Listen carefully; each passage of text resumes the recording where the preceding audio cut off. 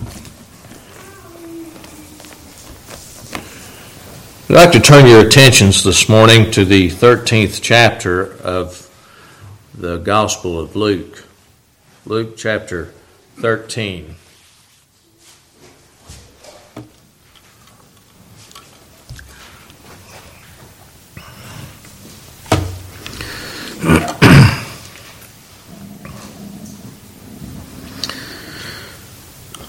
Luke chapter 13 starts off by saying, "There were present at that season some that told him of the Galileans whose blood Pilate had mingled with their sacrifices. And Jesus answering said unto them, Suppose ye that these Galileans were sinners above all the Galileans because they suffered such things? I tell you, nay. But except ye repent, ye shall all likewise perish. Or those 18 upon whom the tower of Siloam fell and slew them, think ye that they were sinners above all men that dwelt in Jerusalem? I tell you, nay. But except ye repent, ye shall all likewise perish. He spake also this parable. A certain man had a fig tree planted in his vineyard, and he came and he sought fruit thereon, and found none. Then said he to the dresser of his vineyard, Behold, these 3 years I come seeking fruit on the fig tree, and I find none. Cut it down, why cumbereth it the ground? And he answering said unto him, Lord, let it alone this year also till I shall dig about it and dung it. And if it bear fruit, well. And if not, then after that thou shalt cut it down." We'll conclude there with our lesson in the 13th chapter of Luke. We'd like to try to speak this morning on the subject of repentance. And to understand true repentance for the church here and others, it's going to take some soul searching. So I asked you this morning, as we try to, Lord willing, cover this topic of repentance, that we consider ourselves and we consider our heart. I think it's very important individually, and it is vitally important for the church that the church be in a repentant, not an impenitent state.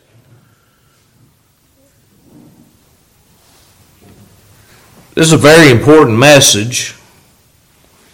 And it's been on my mind all week long. Usually I have several things on my mind, but this one has been on my mind all week. I had said some things in passing last Sunday in the services, and since that time concerning repentance, it has been on my mind, and I haven't been able to get it off. So let's look at this doctrine of repentance. First of all, what is repentance? Well, repentance in its simplest form is a change of mind. Repentance means to turn around. To repent means to turn around. But we see that it's a change of mind. But what changes the mind deciphers whether it's true repentance or not. We can have a change of mind, but that doesn't mean it's a true repentance. We can have a change of mind because through pragmatic reasoning, we can have a change of mind. In other words, what I'm saying is, I may say something to somebody and wish that I didn't say it and have a change of mind in what I thought about that person or what I said about that person. That's pragmatic reasoning. So I may just be sorry myself, and that's not true repentance. True repentance is not sorry because you got caught. There are a lot of people in the penitentiary today that are sorry, but they're sorry through a worldly reason. They're sorry because they got caught. And they're going to be spending maybe the rest of their life or several years, whatever it may be, behind bars. And so they're sorry.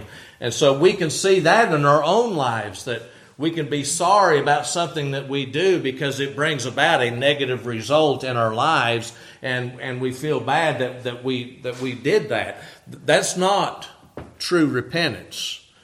True repentance is also not some kind of mystical feeling.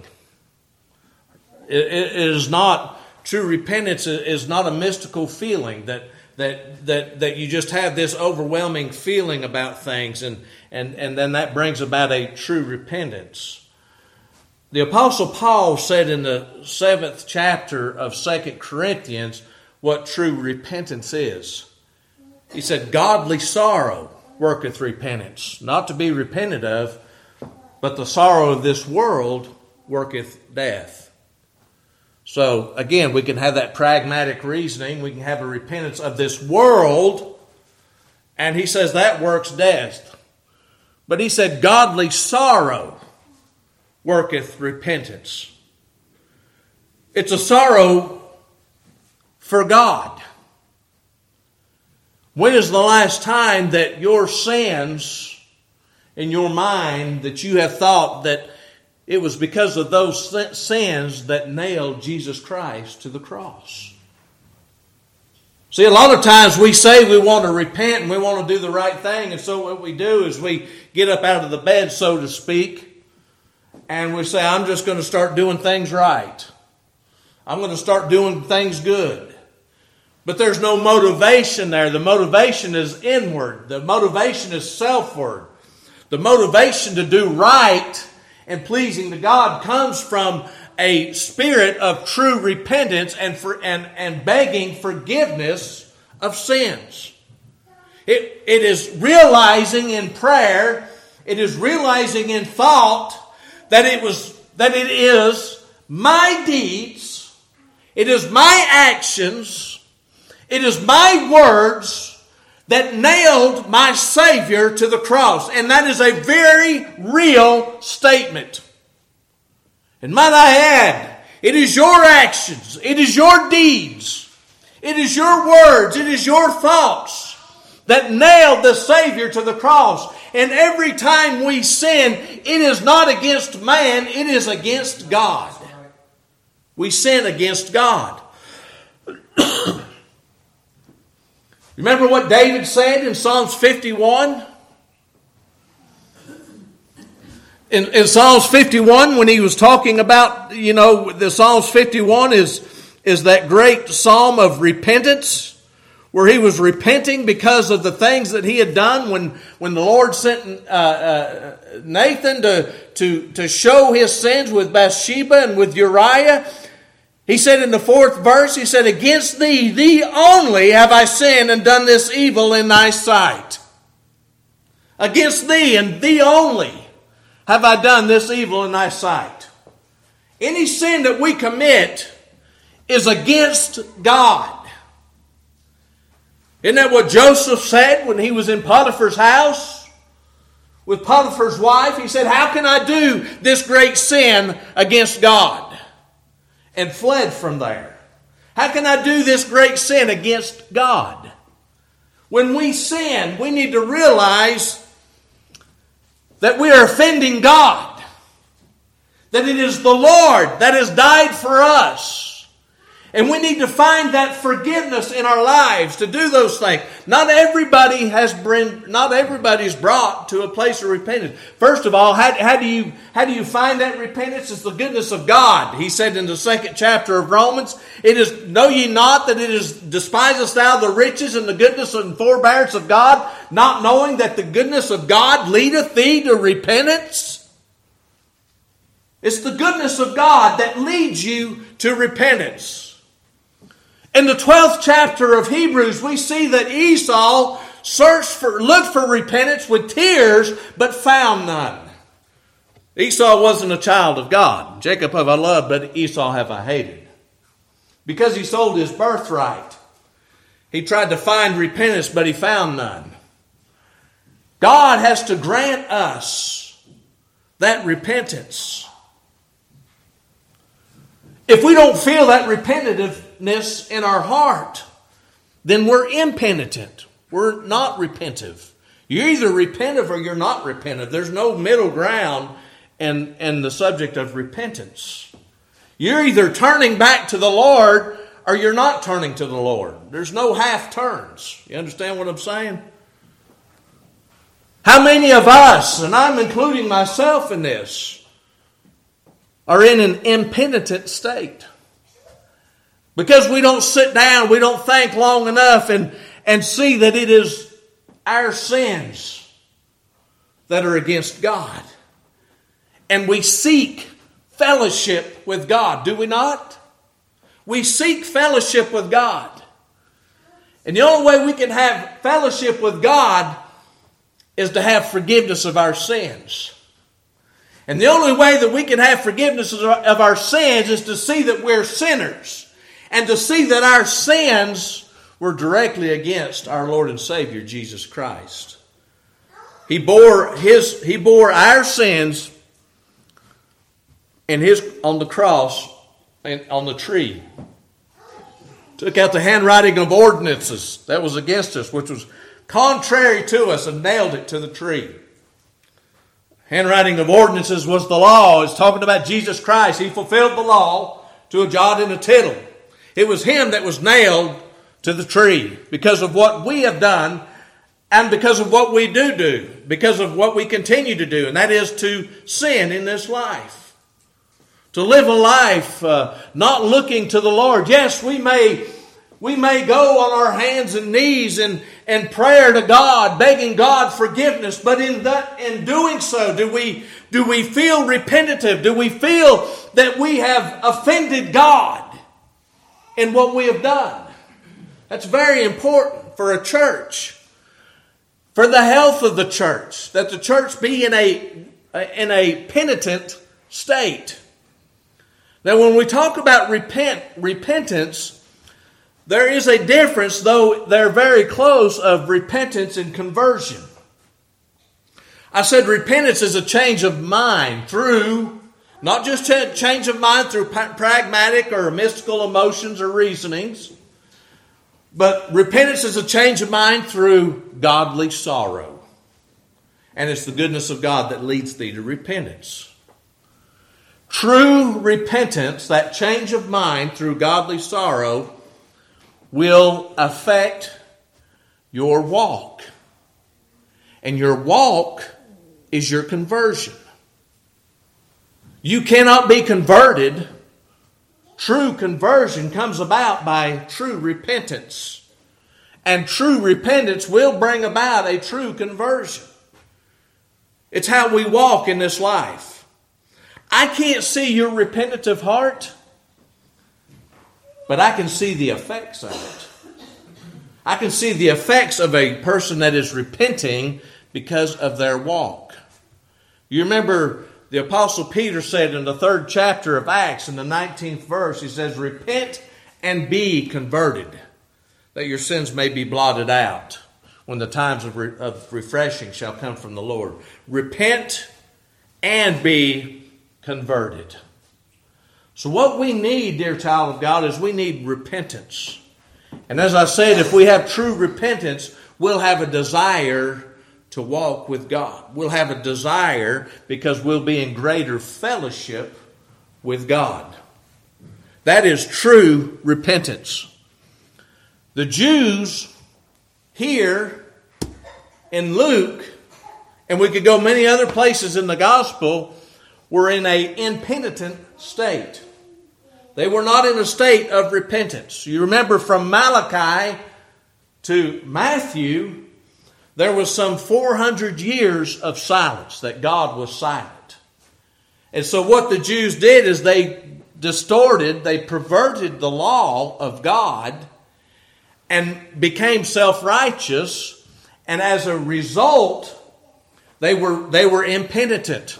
They didn't have any repentance. In Matthew chapter 13, in Matthew 13 and verse 15, Listen to what the Lord says.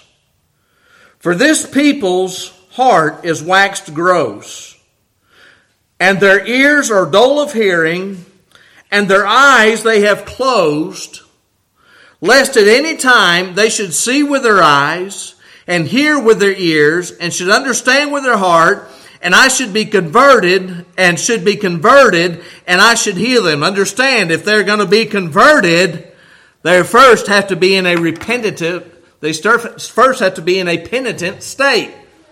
So when the Lord says that lest they be converted, the Lord wasn't holding them back. They were already blind. These things had already happened to them. Their heart was waxed gross, their ears dull of hearing, and their eyes they have closed, lest at any time they should see with their eyes, and hear with their ears, and should understand with their hearts, and should be converted, and I should heal them. You see, if God brings somebody to repentance, and they repent and are converted, then it is God's pleasure to bring about that conversion. But these Jews were not going to be led to that place there because of the impenitent state that they were in over the 400 years of silence when God was silent to them. You see, the thing with the Jews is they believed in having fellowship with God. But they believed in obtaining that fellowship with God was by keeping the law. They didn't believe in keeping fellowship with God by repentance and begging forgiveness of sins and seeing that their sins were offensive, were directly against God, that they had sinned against God. What they were doing is they were trying to keep the law in order to obtain fellowship with God. And in its purest sense, that's true. The Lord said in the 15th chapter of John, in the 10th verse, whosoever keepeth my commandments shall abide in me, even as I have kept my Father's commandments and abide in him. Abiding is fellowship, is it not? In another place in John, I like this one, John 14 and 21.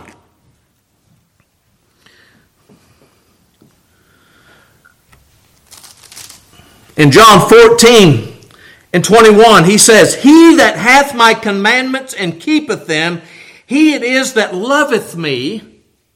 And he that loveth me shall be loved of my Father, and I will love him and will manifest myself to him. I will manifest myself to him if you keep my commandments. So in its purest sense, keeping God's commandment does bring us fellowship with the Lord. But having a desire to keep the commandments of God is a product of repentance. Having a desire to follow the Lord, having a desire to do His will, is not what we need to do by just keeping the law. It's what we will do in the aspect of conversion. When we are converted, when we convert through true repentance, we are able then to have fellowship with God. So you see, they were getting the cart before the horse. They weren't looking at repentance and forgiveness of sins and then conversion and trying to keep the law of God. They were just trying to keep the law of God. Y'all don't let him steal your attention. Come on up here. Because this is important. So they believed in fellowship, having fellowship with God simply by the law. Now, what the Jews had is they had what are called gadders, G-A-D-E-R-S. In the Hebrew, gadders simply means a fence that encloses something. Just like the fence that we have out here. Gadders. They had gadders. What they would do with the Ten Commandments is they had gadders around those. Not literal gadders. I want to explain this. They had a barrier. They had a fence up so that you could not even get close to breaking the law. You see what I'm saying? Because that was their whole way of worship, was law worship. And for every commandment of the 10 Commandments, historians and scholars have said that they had over 90 gadders for each commandment. Over 900 gadders for each commandment. They had rabbinical schools that people would take just to learn. Like you would go to a rabbinical school just to study the subject of cleanness and uncleanness, and the gadders, just in case, to make sure that you didn't break the law. See, it was set up as a law worship. And then they had other rabbinical schools because some of those gadders overlapped other gadders. And so they had to determine which one took precedence. One had to have a priority over the other. So they were totally in a law worship service. They would take the subject of love thy neighbor as thyself. Something like that. In the gather, what they would do, instead of, keeping the law versus, there's a difference in keeping the law versus breaking the law.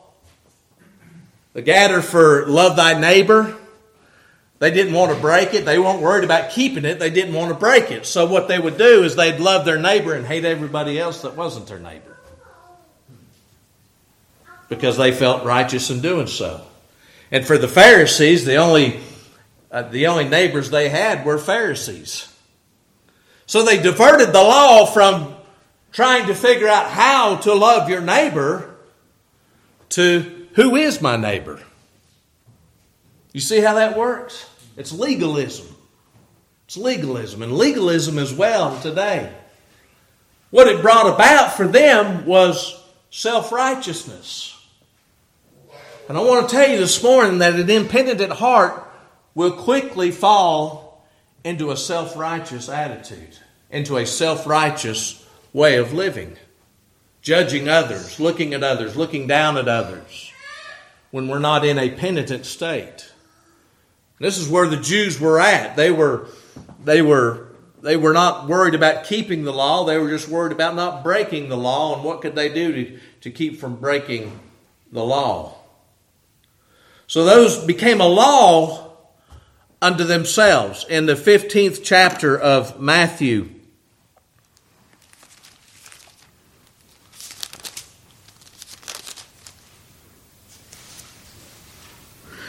so we can see now with this in the 8th chapter, or 15th chapter in the 8th verse. You see, I want you to see, in the sense with the Jews, how self-righteousness prevailed in that culture. It prevailed in that culture because they were more interested in keeping the law and trying to keep the law. Of course, we understand nobody can keep the law. You remember when, here's another gather. You remember when Jesus Christ and the disciples went and took some corn, picked some corn and ate it on the Sabbath? Well, you see, they tore down some fences there. They were tearing down some gathers. And to break one of these fences, to tear down one of these fences, was to the Jews was tantamount to tantamount to breaking the commandments of God. And that's why they tried to rail on them, on Jesus Christ and his disciples, for picking corn, because they were afraid, well, if you go pick corn to eat it, it may lead to harvesting, and it may lead to grinding the corn, and all of those were a no-no in God's commandment on the Sabbath day. But they weren't breaking the Sabbath. They weren't breaking God's law. They were breaking the Jews' law. And he goes on to say here, in this 15th chapter, in the 8th verse, this people draweth nigh unto me with their mouth, and honoreth me with their lips. But their heart is far from me. Do you see how that can happen? That we can honor the Lord with our mouth and with our lips, but our hearts can be far from Him? But in vain, listen to this 9th verse. But in vain they do worship me, teaching for doctrines. This was their doctrines, and it was in vain. He goes on to say, but in vain they do worship me, teaching for doctrines the commandments of men. The commandments of men, the Gadders. It was vain worship. They were more worried about being self-righteous. They were just like that prayer over in the 18th chapter of Luke. It says, when the Lord says, and He spake this parable unto them, He spake this parable unto certain which trusted in themselves that they were righteous and despised others. Despised who? Those that weren't their neighbors. But the Pharisees were righteous. He says, 2 men went up into the temple to pray, the one a Pharisee and the other a publican. And the Pharisee stood and prayed thus with himself, God, I thank Thee that I am not as other men are, extortioners, unjust, adulterers, or even as this publican. I'm not any of these things. I'm certainly not like this publican. But let me tell you what I do. I fast twice in the week. I give tithes of all that I possess. Pretty outstanding, isn't it? I mean, there's nothing wrong with that. Let's admit it. How do we know that the publican wasn't the same way? There's nothing wrong with these attributes. Those are good things. But what had he done with them? He had taken those things and made a law into himself that he was righteous because of the things that he was doing. Just because you do good things doesn't mean it's wrong. But that doesn't mean you're righteous. What means you're righteous is our Lord and Savior Jesus Christ, who bled for you on the cross. And to do good things, I've had that thought before. Well, Lord, I've been pretty good this week. I'm just telling you the truth. It's an ungodly thought, but I've had that thought. I've been pretty good this week, Lord. I'm looking for a blessing. I'm looking for something to come my way. You ever had that thought? You don't have to shake your head. Just keep it to yourself. But I have. How ungodly is that we have those kind of thoughts? That we begin to lift ourselves up. We begin to lift ourselves up because we're looking at ourselves and we're not looking at the Lord. We're in an impenitent state. We need repentance often. Individually and as a church family. We need repentance often. It's a very sign of a healthy church. So he was bragging on the things that he did, and the publican standing afar off would not so much as lift his eyes unto heaven. Doesn't say anything about what the publican, how good or how bad the publican was. That's not the point. The point is he was in a repentant state. This other one was in a self-righteous state. Nothing wrong with doing good. Nothing wrong with doing what this Pharisee has done. But that's not who you are. That's not what makes you. What makes you is Jesus Christ.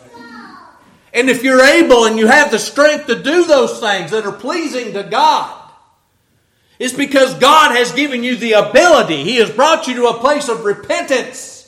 I'm talking about true repentance. I'm just saying I'm going to turn over a leaf and I'm going to start acting better. I'm going to start being better to my neighbor.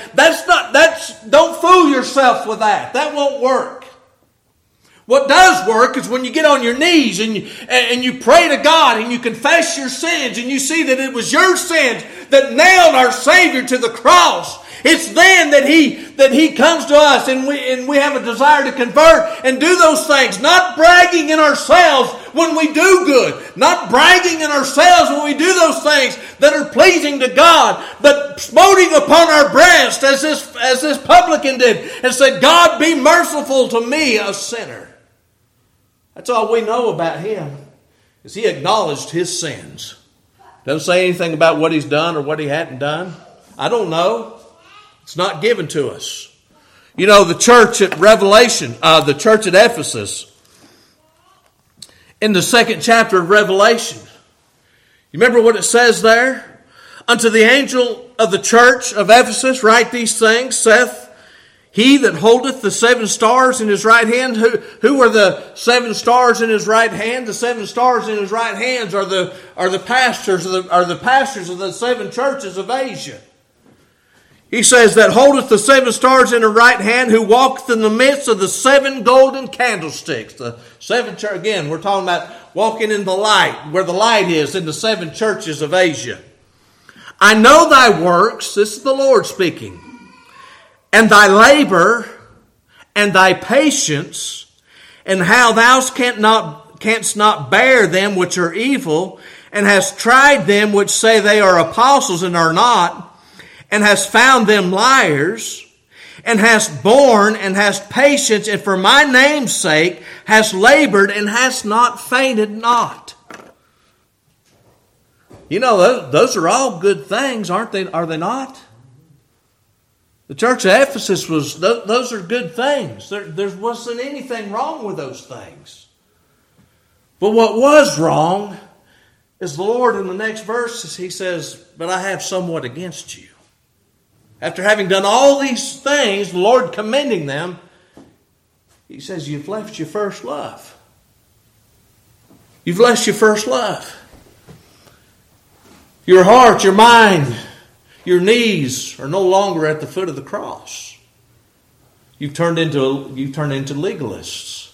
You're more concerned about how you operate the church, and that's important that we do that. Don't misunderstand me. The Lord's commended the church at Ephesus for doing those things, but they had left the most important thing. And that was their first love. He said, repent. He says, remember therefore from whence thou art fallen, and repent, and do the first works, or else I will come unto thee quickly, and will remove thy candlestick out of its place, except thou repent. See, we at Mountain Home could do everything just right. We could do everything just right according to God's law. Well, we're acting according to God's law, and we should. Don't get me wrong. There's a way that the church is to conduct itself. And that's how we need to follow God's principle of the church and how they're to conduct themselves in God's Word. But let's don't leave our first love. Let's don't forget about Jesus Christ and Him crucified. Let's don't forget to have some quiet time with just me and the Lord. Some time that I can just sit down and I can bow my head. And you say, well, sometimes I do that and I just feel like God isn't there. Well, God's there. He may not have manifested His presence, but God's everywhere present, nowhere absent. God's there. He may not have manifested His presence to you. But you just keep praying. And you go back down on your knees again. You pray again. Seeking God. Begging God to bring you to that place of repentance.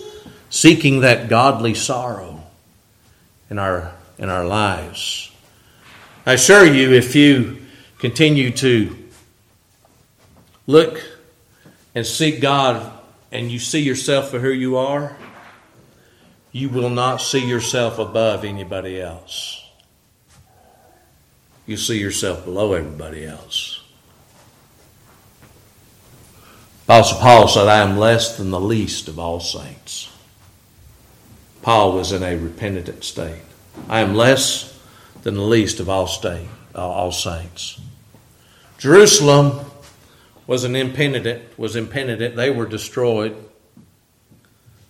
The seven churches, many of the churches in Asia that starting in the third chapter of Revelations, our second chapter in Revelations, many of the churches of Asia were in a impenitent state if you go and read it. Many of them were in an impenitent state. And those churches aren't there today. Doors have long since closed. Trust that we continue to maintain repentance in our lives. Repentance in the church. I said it's easy to be self-righteous in the church. It is. An institution like this, an organism as the church, as Lively Stones, that's been around for a while, is in great danger of becoming impenitent. Is in great danger of losing its first love. And so we need to be reminded, and we need to go back to that. We need to go back to our first love. You know, perhaps somebody says, well, I give the most of anybody in the church. I give the most. There's that I. Or I am the most faithful to the church. I am here every Sunday that I can be here. Or I am the greatest blessing that the church has ever had. I. You know what that breeds? It doesn't breed repentance. It breeds self-righteousness. And when we're in that state, we begin to look at somebody that hasn't been to church in much longer than they should be. And I'm not saying that that's not an issue. I'm not saying that that's a problem. We need to be a church. Church members need to be to church every Sunday morning, and oftentimes there's nothing more discouraging for a pastor than to have people continually missing. But at the same time, it's not a reason to set yourself above somebody else and say, well, I'm here and you're not. They're missing out on the blessings of being in the Lord's house. And we need to pray for one another. But having these thoughts about I give, I do this, I do that, I do all these things, you see, it's just like the Pharisees' prayer, isn't it? They thought they were self-righteous within themselves. I want to go to one person, and that's the part of repentance that I wanted to look at today is repenting from self-righteousness. I want to go to the book of Job before we close out. The book of Job, the Lord's got a lot of good things to say about Job. And they're true. And you know how I know they're true? Because God said so. If God says so, it's true. I'm not going to question what God says. He said in the 8th verse of that first chapter, he said, the Lord said unto Satan, hast thou considered my servant Job, that there is none like him in the earth? A perfect and an upright man. There's none like him in the earth. A perfect and an upright man, one that feareth God and escheweth evil. There's none like him. Great things were said of God about Job, weren't they? And there wasn't anything this was all true. Job was a good man. Because we read that. There's none like him. But Job had a problem. Just like that Pharisee over in the 18th chapter of Luke, he allowed those things to bring him to an impenitent state and brought him to a self-righteous state. It doesn't mean that he wasn't these things. Just like the church at Ephesus. Doesn't mean that they weren't doing good things. Doesn't mean Job wasn't doing good things. Doesn't mean God was not pleased with him. God was pleased with him here. There's none like him. But Job had a problem. Job was measuring himself with other people. You know, the apostle in the 10th chapter of 2 Corinthians, in the 10th chapter of 2 Corinthians, in about the 12th verse. 2 Corinthians 10 and 12. For we dare not make ourselves of the number or compare ourselves with some that commend themselves, but they measuring themselves by themselves and comparing themselves among themselves are not wise. That's what I was just talking about. That's what brings about legalism in the church. That's what brings about an impenitent heart, is you're comparing yourself with other people when we should be comparing ourselves by the standards of God. We should be, and when you compare yourself with the standards of God, you see you fall far short of what we ought to be. Far short. Even though Job was doing all these good things, listen to what they said about him in the 32nd chapter of Job. When the three miserable comforters were there talking with him, and we're just going to bounce around Job here. I want to prove this point about Job and his self-righteousness. So these three men, Job 32:1, so these three men ceased to answer Job because he was righteous in his own eyes. You see, he'd done all these good things, and he was an upright man and eschewed evil, and one that feareth God. But yet he became self-righteous in that. And you know, that's dangerous to have a self-righteous attitude, because when you have a self-righteous attitude, you're impenitent. He said, moreover, he said in the 30, let's back up one. He said in chapter 31, verse 1, I made a covenant with my eyes. You see this haughty spirit? I made a covenant with mine eyes. Why then should I think upon a maid? I made a covenant with my eyes. Why then should I think upon a maid? You see how self-righteous Job is here? He had a very high opinion of himself. In Job 29, I'm just going to hit the highlights in some of the things in Job chapter 29 to show his high opinion of himself. He said in Job 29 and verse 8, the young men saw me and hid themselves, and the aged, this is Job talking. The young men saw me and hid themselves, and the aged arose and stood up. The princes refrained talking and laid their hand on their mouth. The nobles held their peace, and their tongue cleaved to the roof of their mouth when the ear heard me. Then it blessed me, and when the eye saw me, it gave witness to me, because I delivered the poor that cried, and the fatherless, and him that had none to help him. The blessing of him that was ready to perish came upon me, and I caused the widow's heart to sing for joy. I put on righteousness, and it clothed me. My judgment was as a robe and a diadem. I was eyes to the blind, and feet was I to the lame. Goes on further to say in verse 21, and we're not going to read the whole chapter. Unto me men gave ear, and waited, and kept silence at my counsel. After my words they spake not again, and my speech dropped upon them. The last verse says, I chose out their way, and sat chief, and dwelt as a king in the army, as one that comforteth the mourners.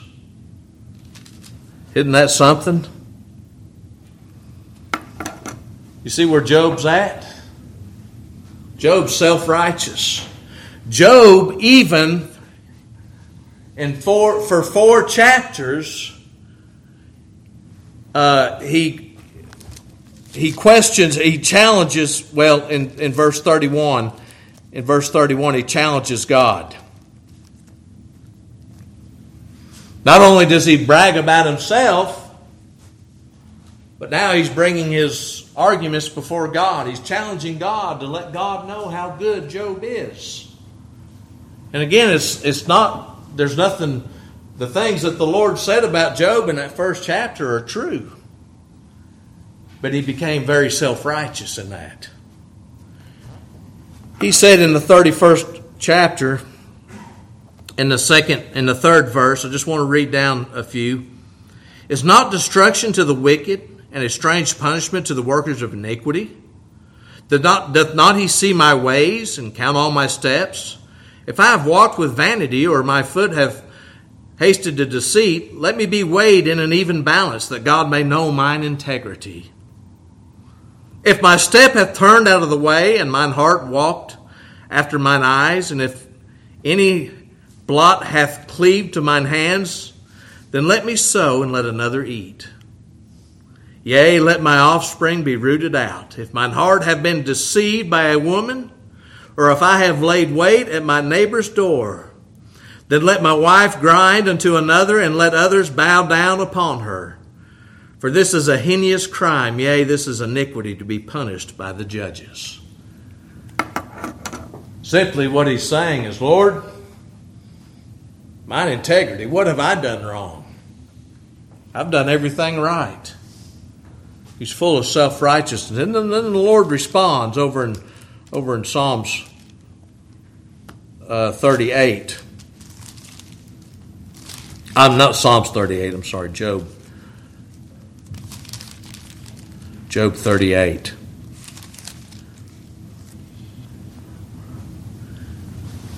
The Lord takes Job to the woodshed. And these from 38 through the next 3 or 4 chapters.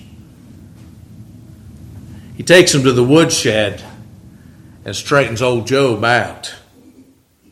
He said in the 38th chapter, when the Lord answered Job out of the whirlwind and said, Who is this that darkeneth counsel by words without knowledge? Gird up now thy loins like a man, for I will demand of thee, and answer thou me. Where wast thou when I laid the foundation of the earth? Declare if thou hast understanding. Now, I'm not going to read all the way through this. He said in the 40th chapter, in the 6th verse, Then answered the Lord unto Job out of the whirlwind and said, Gird up thy loins like a man. I will demand of thee, and declare thou unto me, wilt thou also disannul my judgment? Wilt thou condemn me that thou mayest be righteous? So for some 4 chapters, the Lord straightens out old Job. And before we begin to cast a pharisaical finger at Job, what we need to do is consider ourselves. Because it's easy for us to see ourselves and compare ourselves with others. But that's not what we're called to do, brothers and sisters, in the church or anywhere else. Certainly not in the church. A healthy church is brought about by repentance, by true repentance. You want this church to be healthy, to grow? It's having that faith through repentance in God. It's trusting in the Lord. It's having that true repentance, that true godly sorrow, and converting ourselves through that repentance to a life that is better pleasing to God. Not judging others because we see ourselves as better as somebody, because we're not. But comparing yourselves with God. Job finally came to the place where he had a repentant heart. Towards the end, in that last chapter, in the 5th verse, he said, I have heard of thee by the hearing of the ear. You see, we could all say that. Oh, I go to church every Sunday. I've heard of him by the hearing of the ear. But there's something different with Job now. He said, I've heard of thee by the hearing of the ear, but now mine eye seeth thee. What's that eye? It's just a singular eye. He didn't say eyes. He says, but now mine eye seeth thee. He's talking about that eye of faith, looking to the Lord. I've heard of thee by the hearing of the ear, but now mine eye seeth thee. Wherefore? What is the result? I abhor myself. He doesn't see himself so righteous anymore. He says, I abhor myself and repent in dust and ashes. You see, that's what true repentance will bring about. True repentance will bring about seeing the Lord for who the Lord is by faith. And seeing how far short we've come in our lives to as far as being sinless or being righteous. The only reason that any one of us today are righteous is not our righteousness, it's Jesus Christ's righteousness. You're righteous today not because of what you've done, not because of what you said, not because of what you think. You're righteous because of Jesus Christ. He's the one that has made you righteous. All of our righteousnesses are as filthy rags. We have none of ourselves. And yet man in his righteous state, I'm talking about in his imputed righteousness, will be so bold, and I'm including myself, will be so bold as to judge other people. When it's only by the grace of God that we are where we are. And it's only by the grace of God that we are who we are. That is, children of God. And that we ought to look to one another. Going back to this over in the 13th chapter of Luke. Suppose ye that these Galileans were sinners above all the Galileans because they suffered such things? The self-righteous person will say, yeah, they suffered that because they were sinners. He says, I tell you, nay, but except ye repent, ye shall all likewise perish. Or those 18 upon whom the Tower of Siloam fell and slew them, think ye that they were sinners above all men that dwelt in Jerusalem? I want to tell you, I've heard more than once self-righteous people, some terrible catastrophe happen. And self-righteous people say, well, that's the judgment of God because they're such sinners. That was the judgment of God. I'm not saying whether it was or I'm not God. But I'm telling you that's an ungodly way to look at it. I remember when Katrina went through down south there. When Katrina tore up the country down south. I can remember people everywhere saying, well, that's an ungodly place. That was judgment that God sent upon them. When somebody dies and they haven't lived the perfect life that you think they ought to have lived, it's easy to say, well, that's the judgment of God. I can remember when my brother was sick with his cancer. There were members of the church, not this church, members of the Primitive Baptist Church would come to me and say, if Kirby would just repent, the Lord would take that away. And that's why he's got that, because he's in an impenitent state. Needless to say, that didn't bode well with me. People will do that. They blame, they say, well, you just got it coming to you. You think they're greater sinners because they've suffered such things? The Lord says, nay. Except thou repent, you can also likewise perish. Now, I'm not saying that they perished because they were impenitent. He doesn't give us that. He doesn't tell us that. He doesn't even tell us that He caused those things to happen. He just says, unless you repent, we can perish in this life. Having an impenitent heart, the Jews did, the churches of Asia did. He goes on to say, a certain man had a fig tree planted in his vineyard, and he came and sought fruit thereon, and found none.